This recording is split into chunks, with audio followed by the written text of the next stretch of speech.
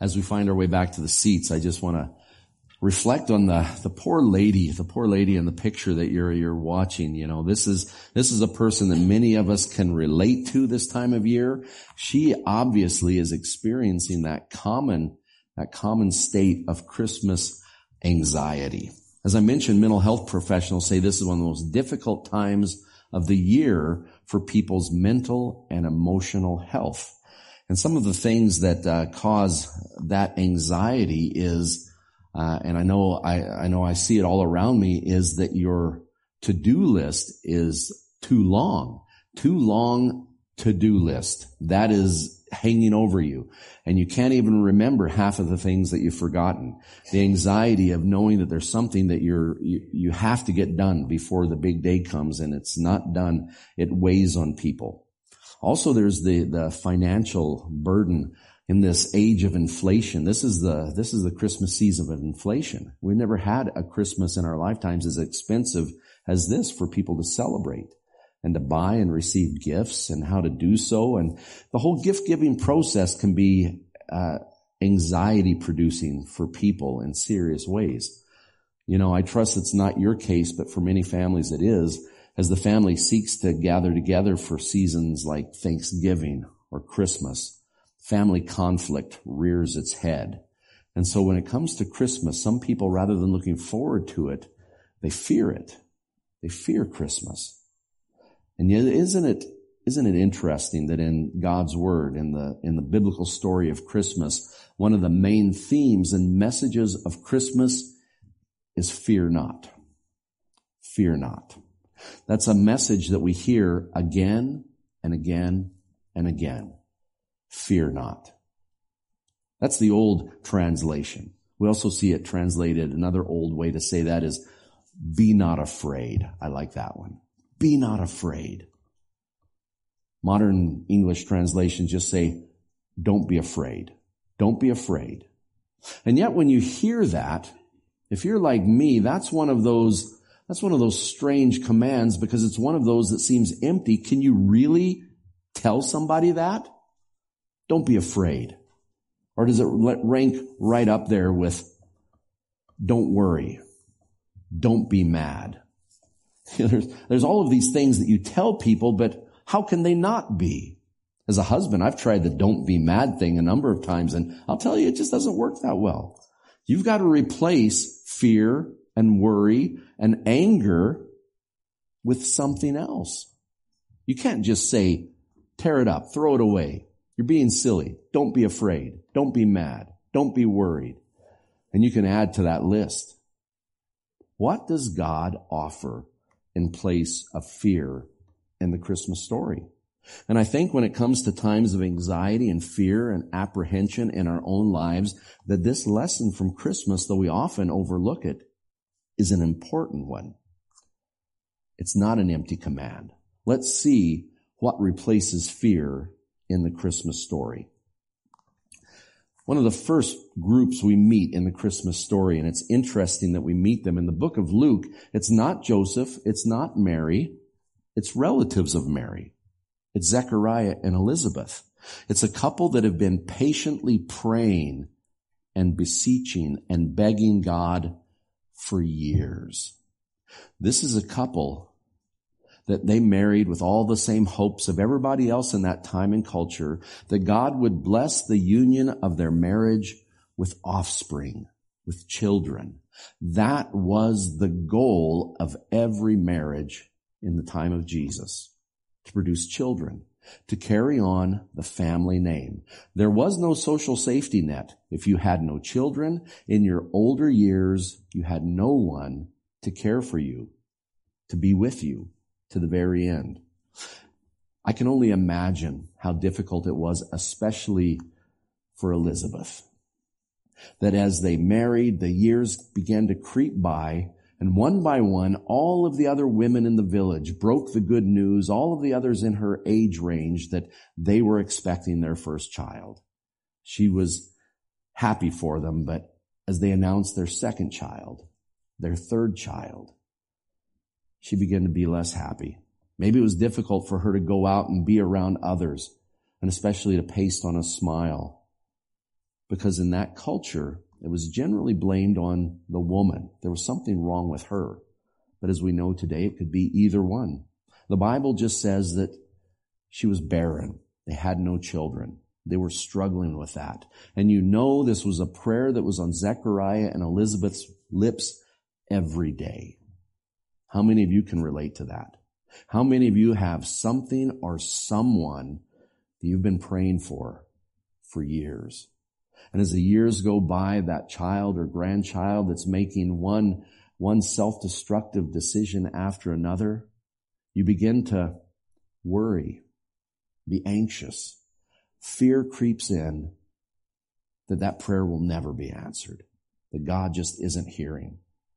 And I'm sure that is a fear that they had as well. So it's interesting, the first of the fear nots of the Christmas season come to those who have been patiently praying for years. And we read about them in the book of Luke, chapter 1, verse 5. In the time of Herod, king of Judea, there was a priest named Zechariah who belonged to the priestly division of Abijah. His wife Elizabeth was also a descendant of Aaron. Both of them were upright in the sight of God, observing all the Lord's commandments and regulations blamelessly. Though you know there was plenty of blame laid at their doorstep, that God was somehow punishing them. But they had no children, because Elizabeth was barren, and they were both well along in years. The window was closed. God had not answered their prayer. And so not only was there fear, but there must have been doubt and despair entering into that as well. Well, I love the fact that God encourages us. Don't give up on prayer. Don't give up. Before telling the parable of the unjust judge, I love the introduction to it. Luke 18:1 says, Then Jesus told his disciples a parable to show them that they should always pray and not give up. That's from Jesus. Don't give up. Don't give up on prayer. Don't give up on him. Always pray. God is listening. It's always answered. Be aware of that. Always pray. Never give up. In fact, in Matthew chapter 6, we read something else that Jesus says about prayer. Jesus says,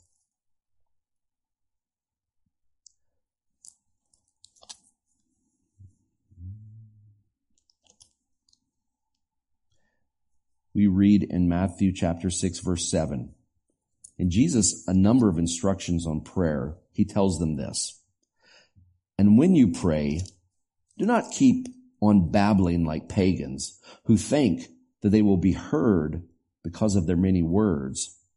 Do not be like them, for your Father knows what you need before you ask him.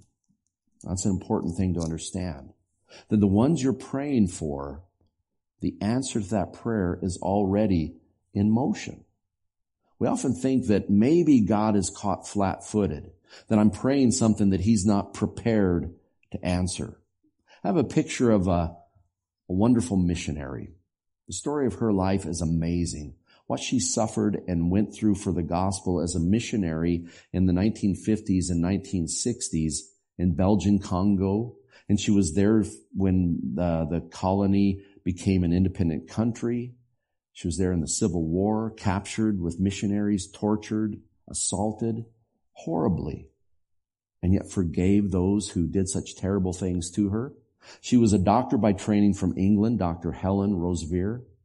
She told a story once that speaks to that, the fact of God answering prayer. She said in the mission station deep in the jungles of Congo, a woman from a village came. She had no husband. He had been killed in an accident, and she came heavy with child, holding the hands of a little girl, a toddler. And she went into the station where Dr. Helen not only taught a class of children, but she ministered to all the medical needs of the village. And this woman, her child came early. And the nurses there on the station with Dr. Helen, they knew there was very little they could do. The child was too early, and the complications were such that the mother died in childbirth. The little baby was premature. It was delivered early. And they didn't have the facilities, the neonatal equipment to save it. So they desperately began to work on a homemade incubator. And one thing, because it was the cold, rainy season of the year, they needed, in the worst way, they needed heat for that little baby, and they couldn't rig up a light bulb. They were trying one thing after another. They knew that what they needed was a good old-fashioned hot water bottle. And they had one on the station, but it was so old and the rubber was rotten. They tried to tape it together, but they didn't want to soak the baby. It just wasn't enough. And so in tears, Dr. Helen was teaching her class that morning, and she told the little ones of that need. And she said, one little girl prayed, and her prayer was, she says, "Dear Lord, give us a hot water bottle. We need it today, or it'll be too late." And then she said, "And we need a little doll so that the sister of the baby won't be so lonely without her mommy." It just struck to the heart of this old missionary. Well, she said, it's one of those stories that it's difficult to believe until it happens to you. But that day, the drayman who would deliver the supplies and packages had one of those care packages from a little mission circle in England. And it had been on the docks and traveling a long time. In fact, the ladies had packed it almost half a year, 5 months earlier. As they opened it, they saw the regular used clothes, and about 2 layers down, a brand new hot water bottle. That day. And as they unpacked it, the little girl who'd prayed that prayer, she knew what was in it. And she dug and dug until she was almost at the bottom and found that doll for that little girl. Dr. Helen said that prayer hadn't been prayed for months. It would be 5 months until the need and the prayer would be prayed, but God had arranged the answer for that prayer so long before. Friends, the prayers that people like Zechariah and Elizabeth pray, the prayers that you pray, sometimes we despair not understanding that God is bringing about something wonderful in our lives. And going through those dark valleys will make the answer to the prayer so much more powerful and so sweet. What an amazing thing. God not only answered the prayer of Zechariah and Elizabeth, but he answered the prayer with their child, who would be John the Baptist, the forerunner of the Messiah, the Elijah spoken of in the prophecies of the Old Testament. We continue the answer to that prayer in Luke 1 verse 8. Once when Zechariah's division was on duty and he was serving as priest before God, he was chosen by lot, according to the custom of the priesthood, to go into the temple of the Lord and burn incense. And when the time for the burning of the incense came, all the assembled worshipers were praying outside. Then an angel of the Lord appeared to him, standing at the right side of the altar of incense. When Zechariah saw him, he was startled and gripped with fear. But the angel said to him, "Do not be afraid, Zechariah. Your prayer has been heard. Your wife Elizabeth will bear you a son, and you are to give him the name John." The prayer was answered. It was answered. Those prayers, Jesus says, always pray. Don't give up. But all too often, fear and doubt creep in that God will not listen. He cannot hear, and we don't even pray them. The late preacher Adrian Rogers, a wonderful speaker and one-time president of the Southern Baptist denomination, he said, Satan can't keep God from answering our prayers, but he will keep us from asking. Ask yourself today, is there prayer that because of fear that and anxiety that God will not answer or listen, that you no longer pray? Overcome that. Replace doubt with thankfulness. That's a wonderful story. The thankfulness and rejoicing of Elizabeth and Zechariah that God had heard their prayer. He always did. Well, when we come to the story of Mary and her fear, she was somebody who, for God to bring about what he said he would do, his promise, it would have to be miraculous. And there are things that you think are impossible in your life. You need God's hand to move. You need the miraculous. We look at stories like the answers of her prayer one after another for little Ely or Clark and Marilyn, and we say, we need the miraculous. God, we're asking for the miraculous. Are you needing the miraculous? Are you trusting God for something great? Don't be afraid. We read the story further in Luke chapter 1, and it comes to the story of Mary, Elizabeth's kinsman. In the 6th month, God sent the angel Gabriel to Nazareth, a town in Galilee, to a virgin pledged to be married to a man named Joseph, a descendant of David. The virgin's name was Mary. The angel went to her and said, "Greetings, you who are highly favored. The Lord is with you." Mary was greatly troubled at his words and wondered what kind of greeting this might be. But the angel said to her, "Do not be afraid, Mary. You have found favor with God. You will be with a child and give birth to a son, and you are to give him the name of Jesus." For this to happen, Mary, as a virgin, would have to be something never seen before, something miraculous. And yet, unlike Zechariah, who responded with doubt, Mary responded with faith.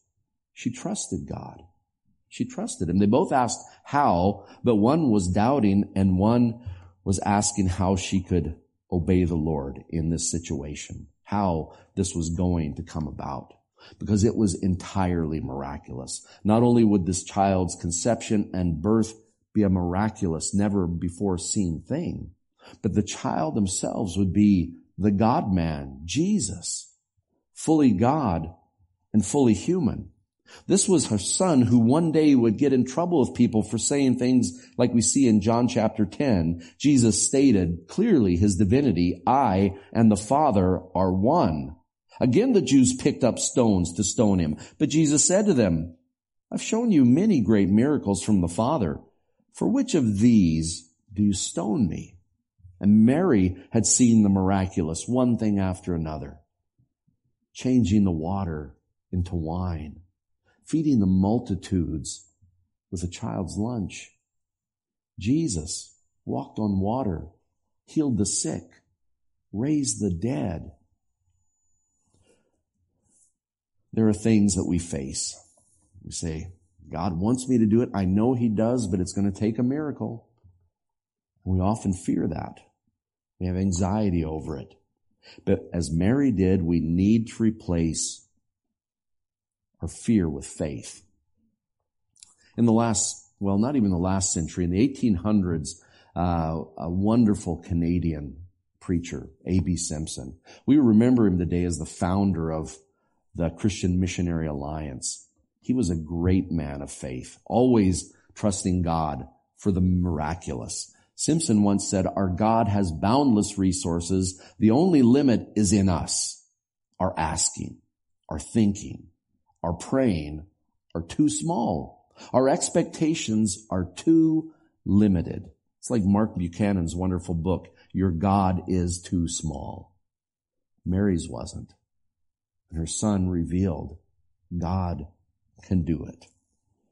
He specializes in the impossible. He created the natural, for he is by definition supernatural. Trust the miracle-working God.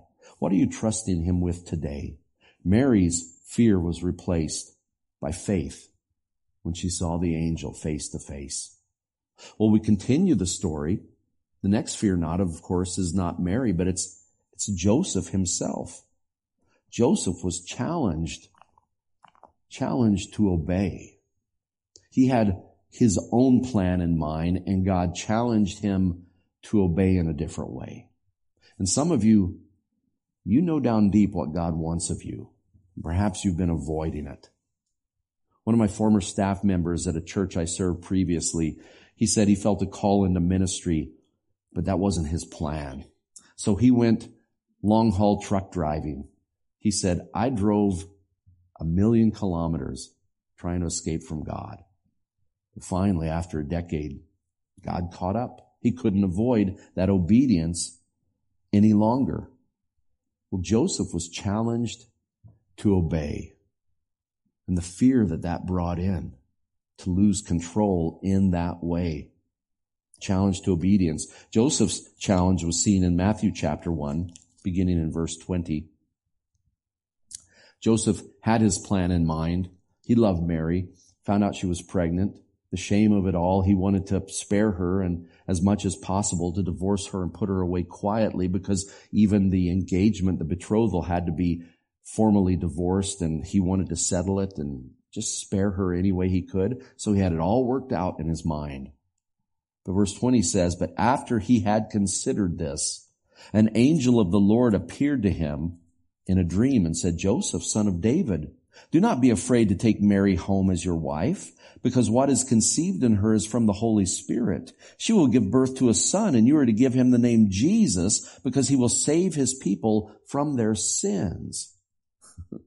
God's plan was very different from Joseph's. How will he obey that? It's an incredible change, of course. And yet, he obeyed. He took his hands off the steering wheel and let God take control.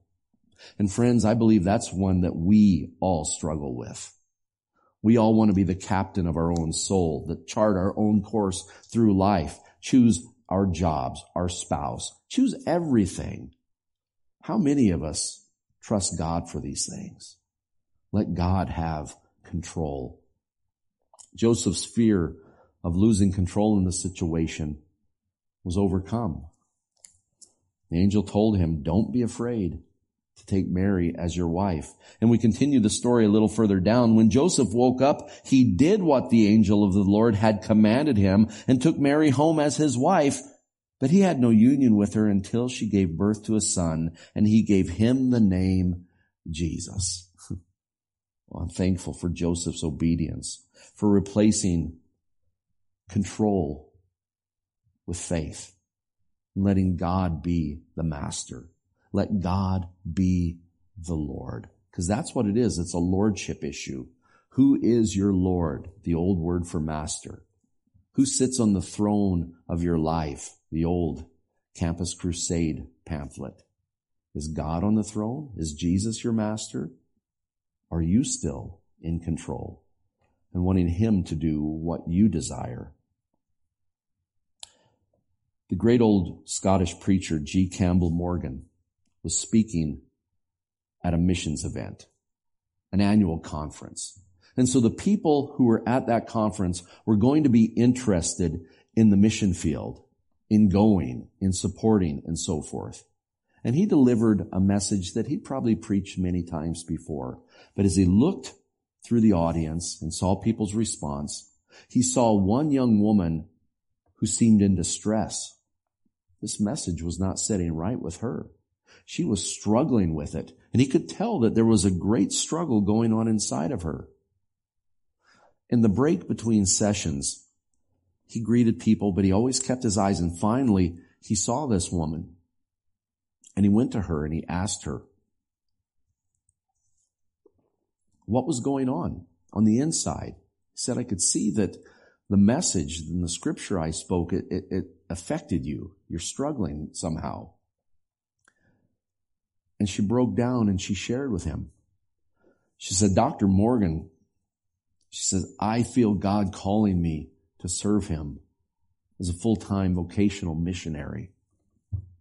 But, she said, I have so many responsibilities at home. I can't give up on those.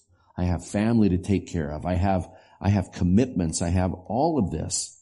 I can't obey, and in doing so, give up on all of these other things. I have too much on my plate. I can't do it. And so he opened his Bible to her. He says, have a seat on this bench. And he set his Bible on his lap. and he gave her his pen from his pocket. He circled the verse, Acts chapter 10, verse 13 and 14. Peter, seeing the vision of the great cloth lowered from heaven with all the unclean animals in it. And in that vision, the voice of Jesus speaks. Then a voice told him, "Get up, Peter, kill and eat." "Surely not, Lord," Peter replied. "I've never eaten anything impure or unclean." Dr. Morgan gave her his pen, and he said, "Spend time with God, and then take this pen and scratch out one or the other. Scratch out, surely not, or scratch out, Lord." It's got to be one or the other. Because as Peter found out, those two are contradictory. You don't tell the master, "No, surely not, Lord."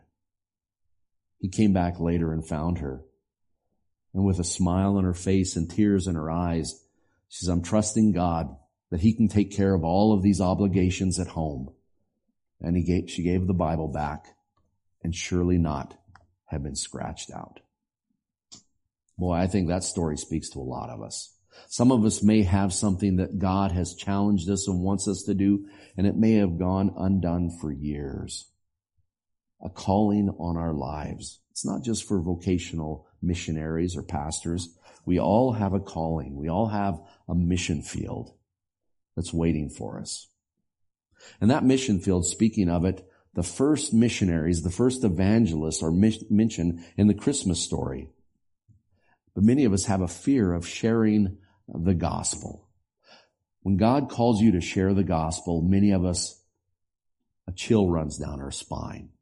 We feel cold. Fear strikes our hearts. Oh no. Do I have to knock on doors? Is it cold calling? Do I have to stumble through? I'm not the pastor. I'm not a missionary. I'm not Billy Graham. I can't share it. I can't do it. We get so afraid of sharing the gospel. You've got to remember what the gospel is. That's an old English word that just means good news. And good news is for sharing. The things I dread is breaking bad news, but it has to be shared. Oh, poor doctors who have to give people a bad or difficult diagnosis. The worst possible news. But you, as God's child, you have the good news of the gospel, and it's made for sharing. The first people who are called to share that good news are right there in the Christmas story. It's those old shepherds who are watching their flocks in fields nearby. Luke chapter 2, beginning in verse 8, we see the message of the angel to the shepherds. We hear it so much this time of year. It said, "And there were shepherds living out in the fields nearby, keeping watch over their flocks at night. An angel of the Lord appeared to them, and the glory of the Lord shone around them, and they were terrified. But the angel said to them, 'Fear not, be not afraid. Do not be afraid. I bring you good news of great joy.'" It doesn't end there. "That will be for all the people." And all the people weren't there. It was for the shepherds to tell them, to share with them the good news of great joy, which is for all of the people. Oh, the shepherds did. They went and saw the sign that God had brought the Savior into the world. But then they were faithful to their commission, the good news that is for all the people. We read a little further down in verse 17 what the shepherds did. "When they had seen him," the baby in the feeding trough, "they spread the word concerning what had been told them about this child, and all who heard it were amazed at what the shepherds said to them." Why are we afraid to share the good news with friends, with family, with strangers on a plane? Why would we be afraid? I think down deep, it's like we're little kids, new kid in school. Nobody wants to be laughed at, to be made fun of. We all fear rejection. And yet we need to understand, as the shepherds did, that People aren't rejecting us when we share the good news. They're either accepting or rejecting God's offer of salvation. Long time ago, people asked Israeli Prime Minister Golda Meir when, if ever, there would be peace in the Middle East between the Jews and the Arabs. And she says, there will be peace when they love their children more than they hate us. Think about that. That's true. When they'll love their children more than they hate us. In the same way, we need to love the lost more than we fear rejection, more than we hate being made fun of or singled out. We need God's love to share the good news. We need to replace our fear of rejection with love for the lost. When we think of what God's love did, for God so loved the world that he gave his one and only Son. And we have the privilege of sharing that good news. How can we share it? Because friends, again, it's not about you. One of the great preachers of the Great Awakening, his name was George Whitefield. This picture does not do him justice. I picked that one because he's looking off to the side, because all of the engravings and accurate pictures of George Whitefield, who came to faith at Oxford, was a friend of John Wesley, one of the founders of Methodism. Whitefield had severe strabismus, cross eyes. All of the true pictures of him, his eyes are crossed. How could you take that man seriously? And yet, he was the greatest preacher of his age. He preached over 18,000 messages of salvation. He was heard, and we're talking about the 17 to the early 1800s, he was heard by over 10 million people. Not a single microphone, not a single television show, all in person by his voice. But Whitefield of himself, knowing his shortcomings, once said, "Other men may preach the gospel better than I, but no man can preach a better gospel." Others may be smooth talkers, but you have the best news, the goodest news you'll ever hear, and it's yours to share. Christmas time, around the table, at an interchurch banquet, wherever you are, at the drop-in, at a family gathering, with love for others, which is greater than fear of rejection, we can, in an appropriate, kind, respectful way, always share the good news. Fear not. Don't be afraid. It's one of those things that's difficult to obey unless you replace it with something else. Your fear of God not hearing your prayer, replace it with joyfulness that God loves you and that his answer and work on your life is begun before the foundations of the earth. Mary replaced her fear of not being able to do what God wanted because it would take a miracle with faith. That nothing is impossible for God. Joseph gave up control and the fear that brings with trusting God and letting him be the Lord of his life. And finally, as we saw, the shepherds. Oh, they knew people didn't like them in their society. They were the bottom rung of society, but they didn't care because God loved this world and had given us a Savior. And that news was too good not to share. And so they replaced their fear of rejection with love for a lost world. And friends, during this Christmas season, may we take every opportunity to do that as well. Let's close in prayer. Heavenly Father, we thank you for the opportunity to be together this morning. Lord, it's a cold morning. It's a busy day. A lot of people are homesick or not feeling well. And yet, Lord, as we come together, you bless us with the worship, through music, Lord, by being able to pray and intercede for others. And then, Lord, you speak to us from your word, the Bible, written thousands of years ago, but inspired by your Holy Spirit. It's fresh and new, it's living and active, and can pierce our hearts. Lord, pierce our hearts to take away the fear and replace it with faith and love. This is our prayer. We pray it in the name of Jesus. Amen.